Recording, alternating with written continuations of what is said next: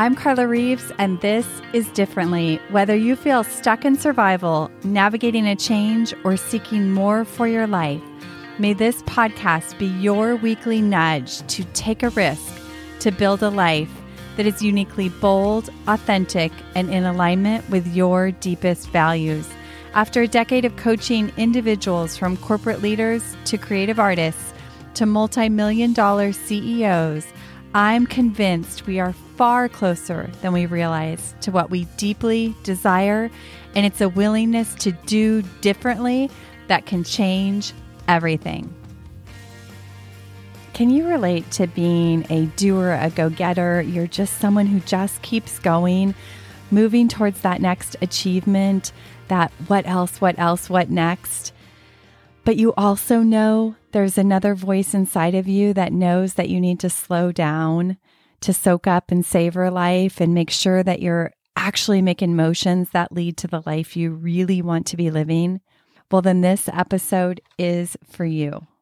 So grab a cup of tea, find a cozy spot, and let's dive into 4 simple writing exercises to empower you with more influence to shape and control the quality of your everyday life. I've been trying to figure out for some time a different way to share journaling with high achievers because journaling represents everything the high achiever doesn't want to do because it requires time and slowing down, and it also encompasses everything that the high achiever really deeply needs. I was doing some research and saw the word micro journaling. I hadn't heard of it, but I realized or have realized since that day, that's what I do. And I also discovered that this is the bridge for high achievers. Effective, it happens in short sprints. It's deeply meaningful and aligned with what you want more of in your life. Nice bite-sized pieces. It's not a replacement for deeper, longer writing, but just another option and maybe an on-ramp to a life-altering practice. I want you to consider that journaling, regardless of how you feel about it, whether you love it or hate it, I want you to try on that it's a vehicle, a powerful tool that is going to help you move closer to the things that you want in your life. Today, I want to share some simple, practical tips and unique strategies that can help you embrace journaling in a simple, short way so that you can do it even when life feels chaotic. First, some ideas for making this work. Why microjournaling? Microjournaling is essentially maybe like a bullet journal, but with a focus on minimalistic style of writing, which is perfect for you and me. Here's the good news. You don't need hours to dedicate to journaling. Instead, consider the power of just taking a few short moments. Keep a small notebook. You can find these super cheap at Target, or even a note-taking app on your phone. You want to keep this handy so that throughout your day, whenever you have a moment, you can jot down a few quick thoughts, observations, or even snippets of gratitude. These microjournaling moments will accumulate over time, and the rewards will start to reap in your life, and you'll be coming back for more. Setting yourself up for success is key. You might use set a timer when you're getting ready to write so that you have a container of time that's not too long to go deep in without your mind freaking out about time. As I mentioned, have your notebooks, small little notebooks or notepads in lots of different locations so that it's handy when you need it. You can also set reminders on your phone, on your calendar, a sticky note on your coffee pot or your mirror, whatever works to build the habit and remind yourself to take a moment to do this.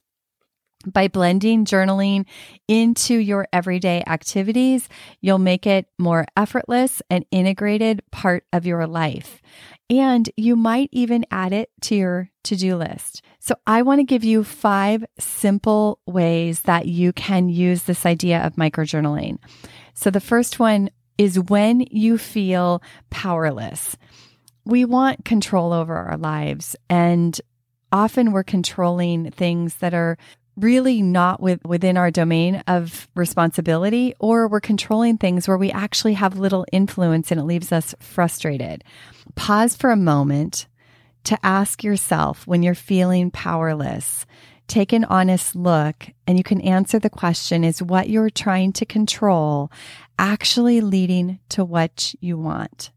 For example, a mom trying to control her children's every move and action and activities, it often comes from a desire for her children to have opportunities that maybe she didn't have, or maybe they're trying to keep up with the Joneses, or to make sure that her life has order and structure to it, or to make sure that she's being a good mom. But in reality, it's creating tension and unnecessary stress for both her and everyone in the house. When I ask someone who's experiencing this what she really wants, it's to raise strong, independent children who are mentally resilient, exploring their own purpose and answers. And when you look at the things that she's actually trying to control, she's not building or developing these things within her child because she's trying to have so much control in their world. Pause to ask yourself, is what you're trying to control actually leading to what you ultimately want? And the second question is, what actions align more closely to what you actually want?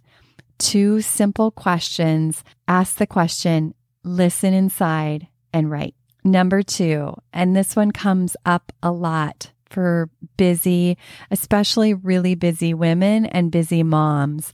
When you're feeling guilty, I want you to sit down for 5 minutes, grab your little notebook, and ask yourself, is it real? Is the guilt real? Or is it that old habitual guilty feeling and voice in your ear that makes you feel like crap? Guilt can be a powerful messenger, but it doesn't get to control your life. When my kids were young, I would especially have these guilty feelings, and they would show up regardless of whether I was spending time with my kids and family or whether I was working. And I had to really address this because it was consuming a lot of my thought energy. I noticed that sometimes guilt was a messenger to remind me that I needed to carve out some quality time to spend with my kids. That didn't mean hours or days. It could have been 5 or 10 minutes to just really be present and hang out with them. But other times I was working and I'd have these guilty feelings. And when I'd shine a light on it and really look at it, I'd realize that it was just this old habitual noise in my ear that wasn't relevant, and it didn't have a powerful message for me. It was just habitual. And I had to look it in the face and really look at my life and really discern, is there a message here, or is it just that old noise? And then I could make an intentional choice about continuing work or taking a break. Number 3, when you're feeling a lack of focus or unmotivated, sit down, grab that notebook, and ask yourself, what's the one thing I could do today that would make a difference on other things I need to do, or eliminate those other things altogether? Write and go 2 minutes longer than you want to.